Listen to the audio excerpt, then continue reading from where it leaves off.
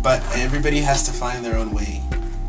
I went to the Tent City protest, and I was there for like a week and a half straight.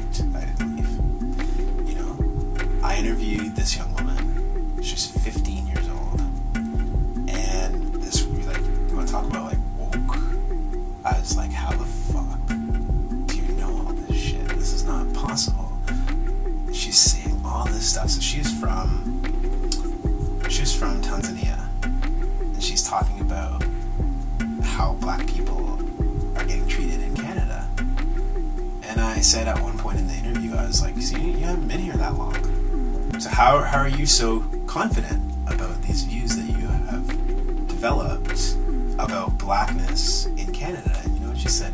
Blackness has no borders. 15. And I was like, like, what? What? Oh my god. Like, I wouldn't have said that at 15. I wouldn't have said that. I wouldn't have known to say that. This woman's, she's just on another level. But I had to have my journey to get to the place politically where I am